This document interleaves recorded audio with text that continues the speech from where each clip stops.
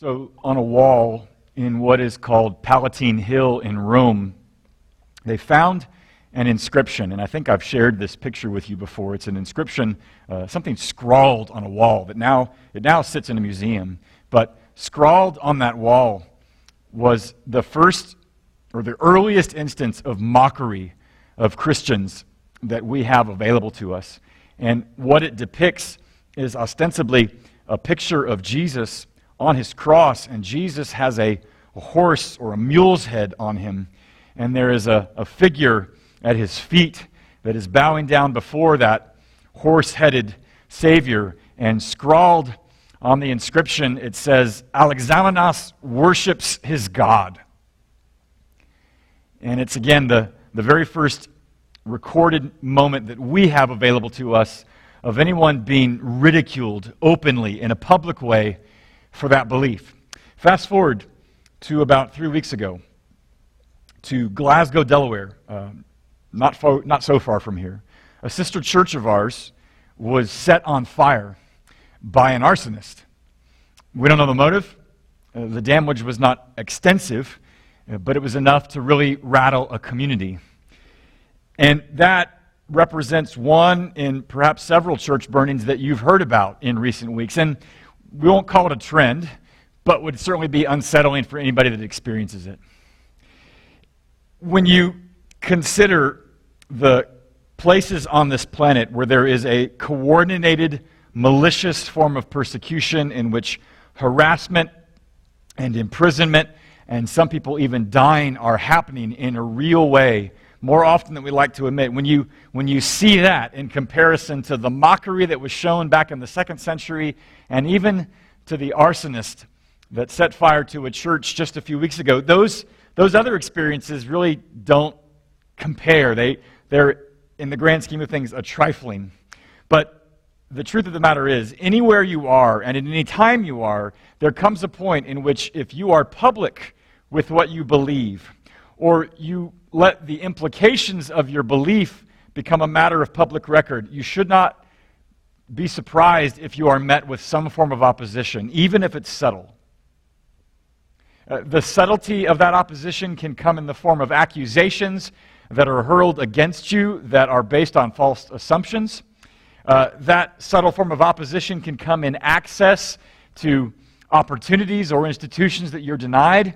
Those assumptions, those accusations, that denial of access, they can all represent a kind of opposition that is real, that is true, and that is not something that you can simply sniff away or sneeze away. And I even asked your staff this week, do they have any stories of what it was like in their own pilgrimages? Have they ever found or met with opposition simply because of their belief? And several of them had stories, whether it was ridicule that came from friends, or accusations of being irrational from college professors, or even outright hostility from the mayor of a city.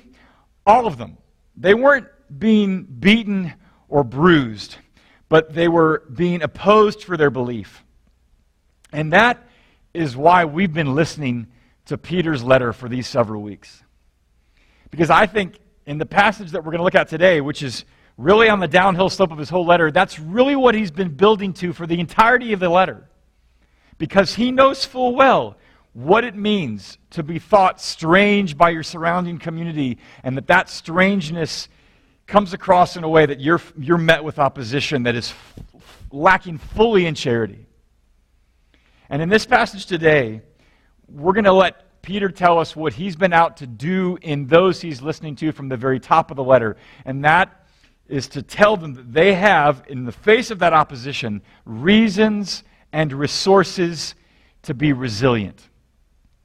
Strangely resilient. And we're going to look at that resilience from 3 angles.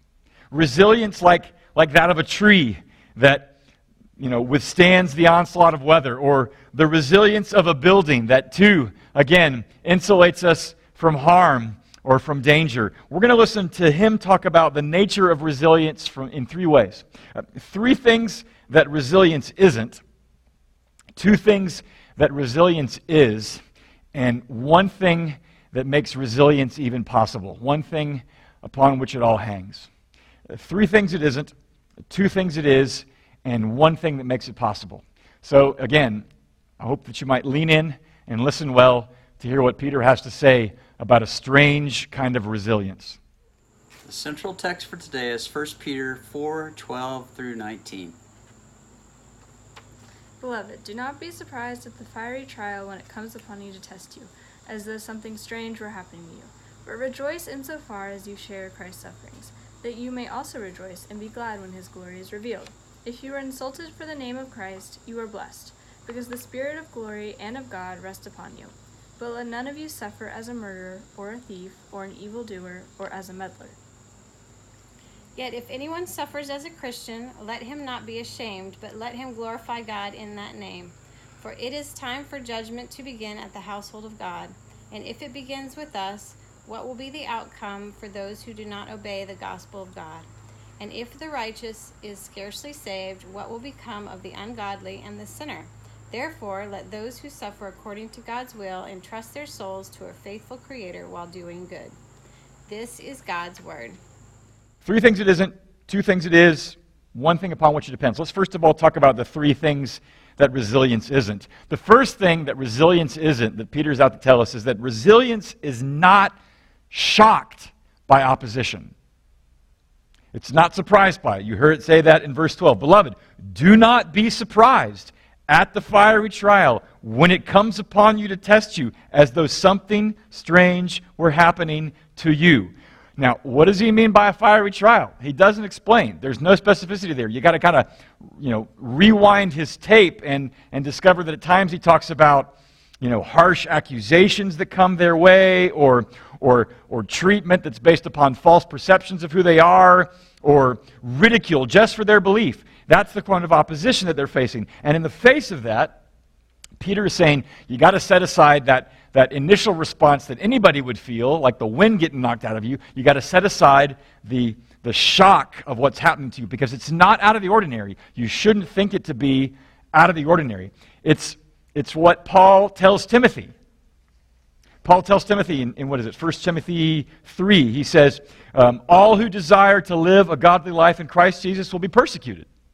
It's the nature of the belief. It's what Jesus says, nothing less, to his own disciples in John chapter 15. Remember, the word that I said to you, a servant is not greater than his master. If they persecuted me, they will also persecute you. It's the nature of what it means to follow him. And so, when it comes, in whatever way it comes, whether it is severe or subtle, it'll hurt. Just don't be appalled by it. Because look, if you say aloud that there is a dark streak that runs through every human heart, you might get a lot of nods of approval. Some people might agree with you, but at the same time, you are cutting across wide swaths of modern thought about the very nature of our humanity. Or if you say aloud that Jesus is Lord, not just that he is a religious Lord, but that he is Lord of lords, it is likely that even if they don't say it, they will think it, that you are narrow, or that you are bigoted, or that you are on the wrong side of history, or that you are an impediment to the progress of the society at large. And all of those things are a demonstration of what it would mean to feel that opposition, and yet he's saying, don't let that set you off. Don't be surprised by it. Just for what you believe, that might come. And when it comes down to the implications of that belief, the ethical implications of your belief, of living out that faith in practice. Just for instance, some of you are in various vocations, and it's entirely conceivable that in some workplace scenarios that somebody that's a colleague of yours or a boss of yours, they might at some time ask you to act in a legal way, but in an unethical fashion.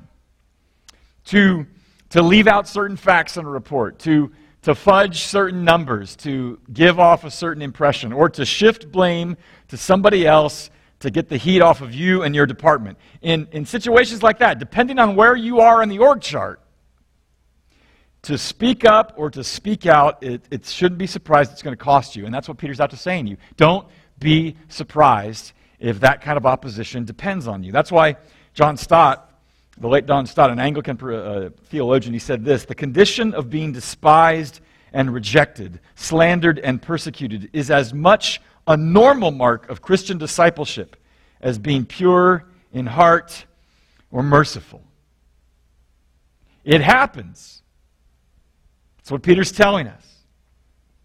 And we shouldn't be shocked. But the second thing that resilience is not only should it not be surprised, the strange resilience in the face of opposition is also not ashamed. It is not hollowed out and left alone, as it were. And that's what he says there in verse 16. If anyone suffers as a Christian, let him not be ashamed. Now, for Peter to use the word Christian there, it was a new way of referring to Christians. It took a while for that name even to take off, and the first people even to coin the phrase did not do so as a mere description or as a mark of affirmation, but actually as a pejorative comment. If you were a Christian, you were the silly, cuddly, but potentially seditious, if not blasphemous, dangerous little Christlets. You little followers of this dead sage. That's what it meant to be a Christian. And in that moment, with that name, you would have been ridiculed. And in what they called those cultures, shame and honor cultures, in which what your reputation was determined whether you would be excluded from the wider society or included in that wider society. If you were known as a Christian, it was not unlikely for you to experience exclusion because you were considered strange, because you were considered odd. And if you're associated with Jesus, you're going to experience that exclusion. And if you're feeling excluded, if you've ever been excluded, whether it was on the recess ballpark or in the middle of class, you could tend to let that exclusion and that sense of shame be internalized. And Peter is saying, don't let them get you down. Don't give in to the shame. In our day, when it comes to shame, there will be some who will shame the church for its behavior in history. And at some level, there's credibility to the claim. There are plenty of things for which the church, if it is honest with itself, has a right to be shamed for its actions. And yet the irony of being shamed in this day and age is that those who are shaming the church are not using standards that come from outside of Christianity, but actually are using standards that come up from within it. And this is not a thought that is unique to my own. There are many others that have made that same claim. The idea in this day is that most criticism, most shame that is heaped upon those who are Christians is not necessarily for the beliefs that Christians hold, but for the distorted ways in which they've exhibited those beliefs. Peter is saying, fine, if people would shame the church for its distorted behaviors, that's one thing, but don't be ashamed for the beliefs that actually are the standards by which people are using to shame. Now, so far, strange resilience is not to be surprised by the opposition. It's not to be ashamed of the opposition. And you have to ask yourself, why does Peter even need to say that? Why does he feel it necessary to go there? For two reasons, one of which I think should be pretty obvious. One is that if you are shocked by the opposition, if you are shamed by the opposition, you're tempted to be demoralized, to turn inward, to hide, to adopt a posture of just going to be silent. I'm going to be entirely private. I will never be public with it. But there's another temptation to which we're all subject when it comes to the shock of surprise or the shock of shame. And if we think of those two ideas as emotions, maybe just emotions, raw emotions in that moment, what you're tempted to do is not just be demoralized by it, but perhaps on the flip side to become antagonistic, to be provoked, and in the midst of feeling antagonistic, you are tempted to forget something fundamental about your identity, and you're also tempted to become the very thing that you're out to despise. And that's why there's a third thing that strange resilience isn't. It's not surprised, it's not ashamed by opposition, but it's also not a schmo.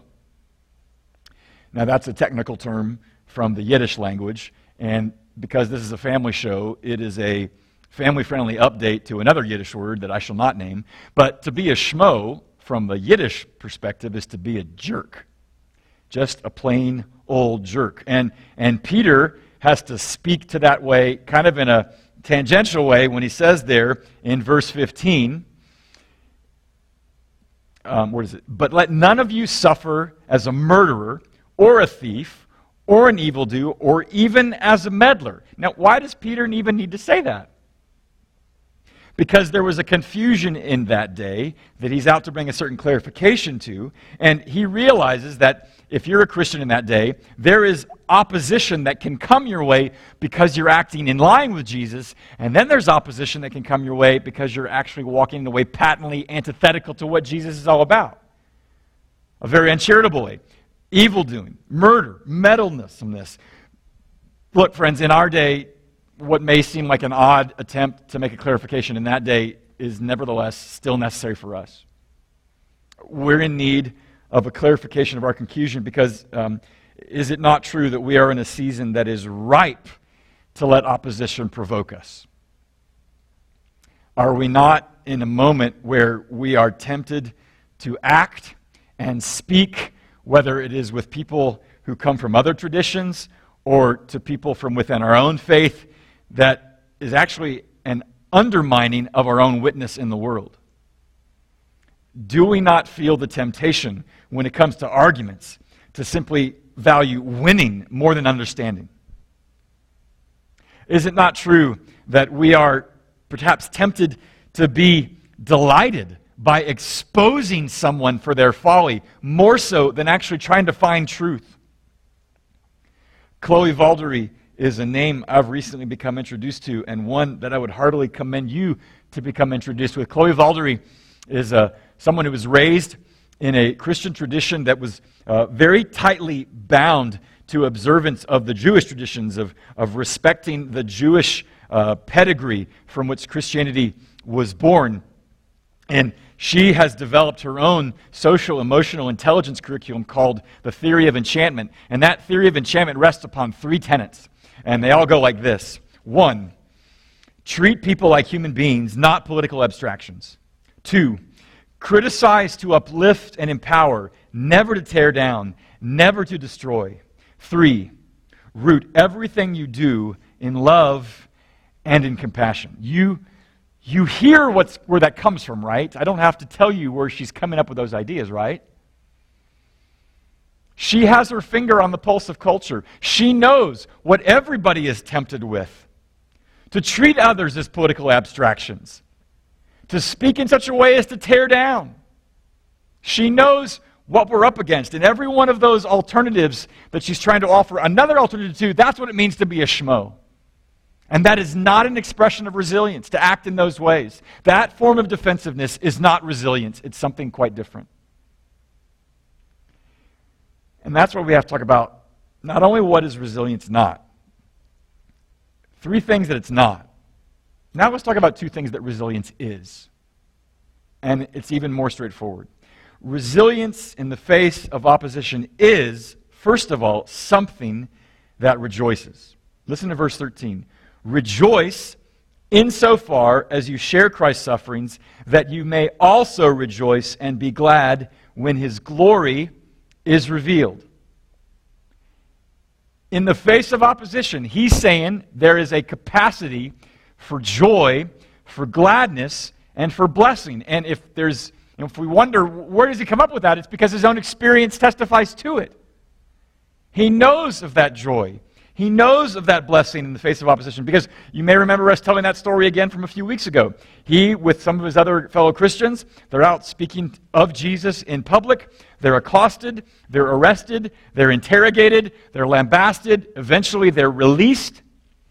And it says there in Acts chapter 5, verse 42, as they're walking home, then they left the presence of the council, rejoicing that they were counted worthy to suffer dishonor for the name.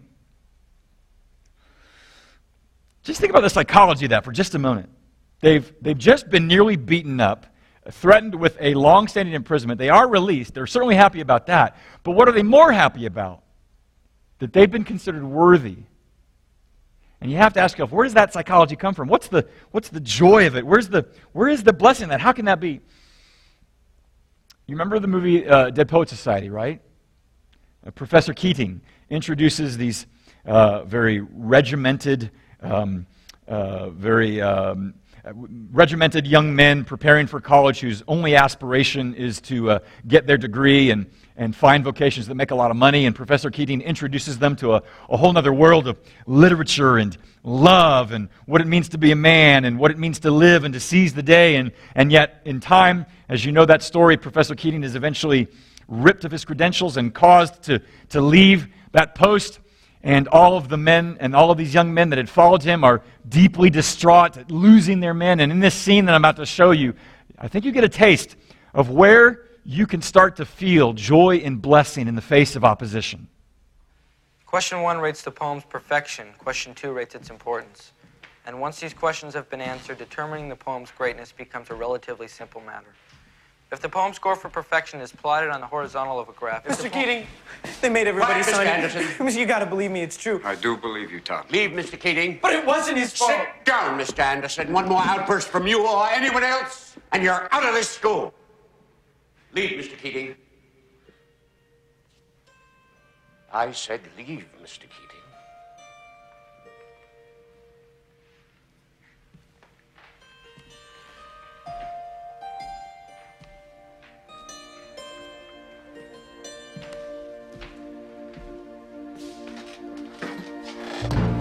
Captain, my captain.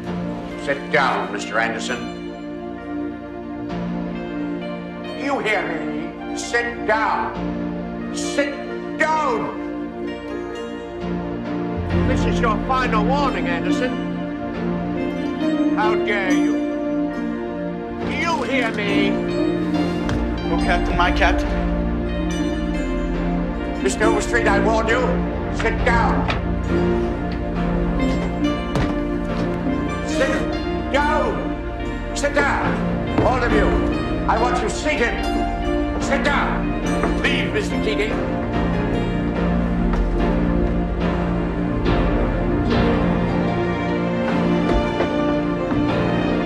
All of you, down. I want you seated. Do you hear me?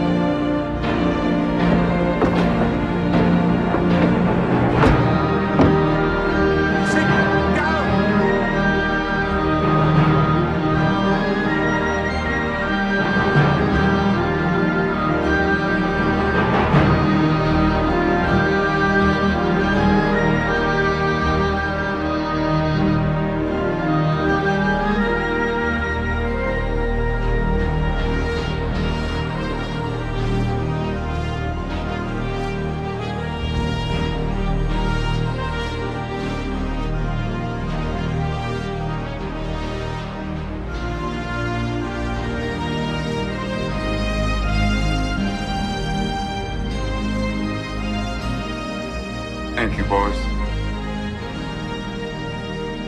Thank you. The music, the looks on their faces, but mostly the look on Professor Keating's face. Thank you, boys. He's grateful. His work was not in vain. And in that moment, you are feeling this certain joy that rises up in them to face something that they may never have had the courage to do so in the past, because they are marked. They are marked as one who is beloved of one that they love. And what Peter is out to say is that true resilience rejoices in the opposition because it marks you as one who belongs to him. It marks you as one who is sharing, if only just a slice of what he himself faced. And in the admiration of what he faced, you are partaking of that. And in that solidarity, there is a certain kind of intangible sort of blessing in it. You rejoice in it. You love that you're part of it, even though it costs you. And that's why even Paul himself, he will say, in his own afflictions, he is filling up what is lacking in Christ's afflictions by what he takes upon himself. He is participating in the very same work that Jesus himself has done, and in that is joy. And in that solidarity, even in the midst of opposition, you are enlarged. You are enlarged more than being shriveled up in the face of what is costing you. And that joy is because it's what avoiding opposition gains you no longer seems as attractive as it once did. that what you are out to protect and preserve and defend in yourself by trying to avoid the opposition, it is no longer as important to you as being public and being faithful, even if it costs you. And that is because of the other mark, the second mark of what strange resilience is. It is rejoicing because it glories in something other than what it's afraid to lose. And that's sort of a thick sentence. Resilience rejoices because it glories in something other than what it is afraid to lose. Listen again to what he says in verse 16. If anyone suffers as a Christian, let him not be ashamed, but let him glorify God in that name. What does it mean to glorify? What does it mean to glorify God? It means to magnify the worth of who God is to you in your words and in your actions. That's what it means to be resilient. It is in speaking for Him or in living out for Him. That is what it means to magnify Him. If I might use an illustration, a bear walked across my street this week. And God forbid, if my wife and I had been on the walk when we encountered that bear, and the bear would have emerged from the verge to come and attack us, had it been so inclined to do so. And I push my wife out of the way, and I take on the bear myself, and I suffer wounds as an account of tangling with that bear. In that moment, I am magnifying the worth of my wife. I am setting her aside, and I'm taking the blows upon me to speak of her worth for me. And I am glorying in the name of being her husband in that way. That's in part what it means to glorify God, as you value something as greater than what you're afraid to lose. Malcolm Gladwell, he is a man who was raised in a Mennonite faith. He left that faith as a young adult, and then he returned to it later, coming to be recaptivated by who Jesus is. And he asked himself the question, what led me to leave and what led me to return? And in a book that he wrote called David and Goliath, which thinks of that story in a fresh way, one of the last stories he tells is a story about a small French town near the Swiss border called La Chambonne during World War II. And La Chambonne was known for its being a little pocket of resistance against the Third Reich. And with the Nazi presence there was a small French Huguenot church. And if you were a French Huguenot, you were a French Calvinist of the time. And that French Huguenot church was led by a pastor by the name of Reverend Trocmé. And they were very vocal about their desire to be in line with the gospel and not to be afraid of the Third Reich. And therefore they refused to give the salute whenever the Nazis would come to town. And they even were so audacious as to write a letter to the local Nazi contingent when they said this: "We feel obligated to tell you that there are among us a certain number of Jews, but we make no distinction between Jews and non-Jews. It is contrary to the gospel teaching. If our comrades, whose only fault is to be born in another religion, received the order to let themselves be deported or even examined, they would disobey the order received, and we would try to hide them as best we could." This was not the first time that these French Huguenot Christians had faced opposition. For centuries, they had been accosted and persecuted by any number of different contingents. And they had learned to step up in moments like this. They had learned to incarnate the very resilience. Why? Because they had come to value something and see it as more beautiful than anything that they might be afraid to lose. And you know who was most impacted by that story? Malcolm Gladwell. Because when he explains what sort of effect that story and others had on him, he said this: "Maybe we have difficulty seeing the weapons of the Spirit because we don't know where to look, or because we are distracted by the louder claims of material advantage. But I've seen them now, and I will never be the same." Resilience rejoices in glorifying that which has greater value to you than anything of material value to that you might be afraid to lose. And that's where resilience comes from. That's the joy of being able to face that. And the question that still will plague us, and the last question we have to ask ourselves is this: fine, if resilience is not about being surprised or shocked or being a schmo about opposition, and resilience is about rejoicing and glorifying something greater than what I might lose, how do I cultivate that? Where does it come from? One of the most difficult parts of this whole passage is in what Peter talks about in the way of judgment. A judgment that will come upon the world, but a judgment that is beginning with the household of God. We are not unfamiliar with the New Testament or the Old Testament speaking about judgment, but what does Peter mean about judgment beginning with the household of God? And more importantly, what does that have to do with facing opposition and being resilient? You remember what happens to Peter, right? Peter, just before he denies Jesus 3 times, just before he responds to opposition, not with resilience, but with retreat. You know what Jesus says to him? Remember? He says, Simon, Simon, behold, Satan demands to have you that he might sift you all like wheat. He's talking about what does that mean? Sifting you like wheat. Farmers who would harvest their wheat, they would take those grains and they would put it in these irons and they would sift it. They would agitate it. Why? To separate the wheat from the chaff. And Jesus is saying that to you, Peter, and to all of you who follow me, you are being agitated that you might be separated from me. That's Satan's intention. And by the end of the night, it seems pretty clear Satan seems to be rather successful, that he has separated them all. They've all abandoned him in his darkest hour, despite even Peter's great bravado. But what does Jesus also say to Peter even before he denies him? He says, Simon, Simon, but I have prayed for you, that your faith may not fail. And when you have turned again, strengthen your brothers. Jesus knows that Peter's going to deny him. Jesus knows that he's going to have 3 opportunities to demonstrate resilience, and every single one of them he's going to retreat into the background or even pretend that he never even knew him.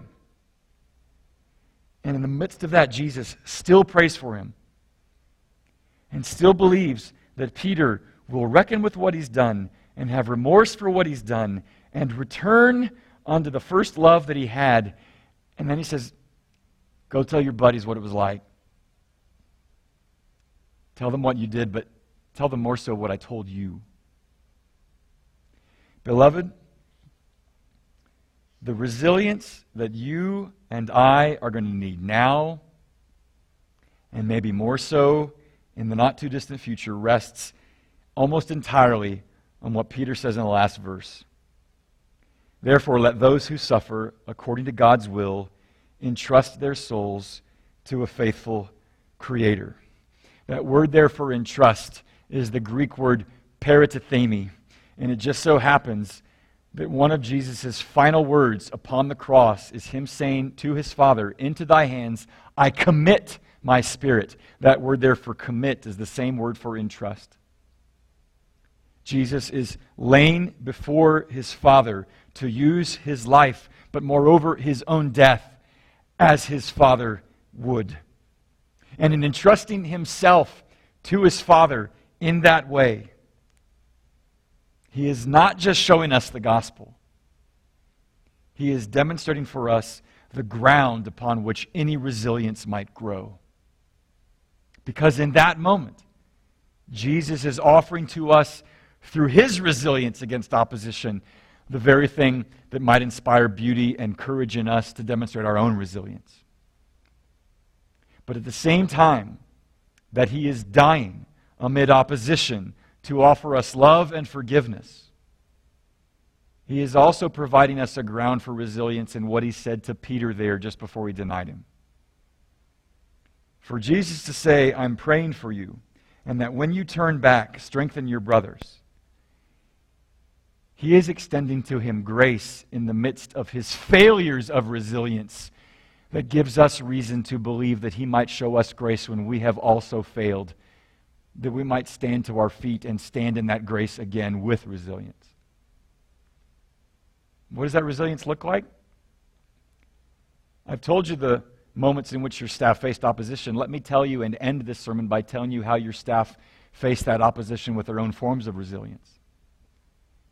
Rather than reflexively retreating from the opposition, they told us stories of relating to the one that opposed to them, to understand them, to be in relationship with them, to engage with them in whatever ways they could.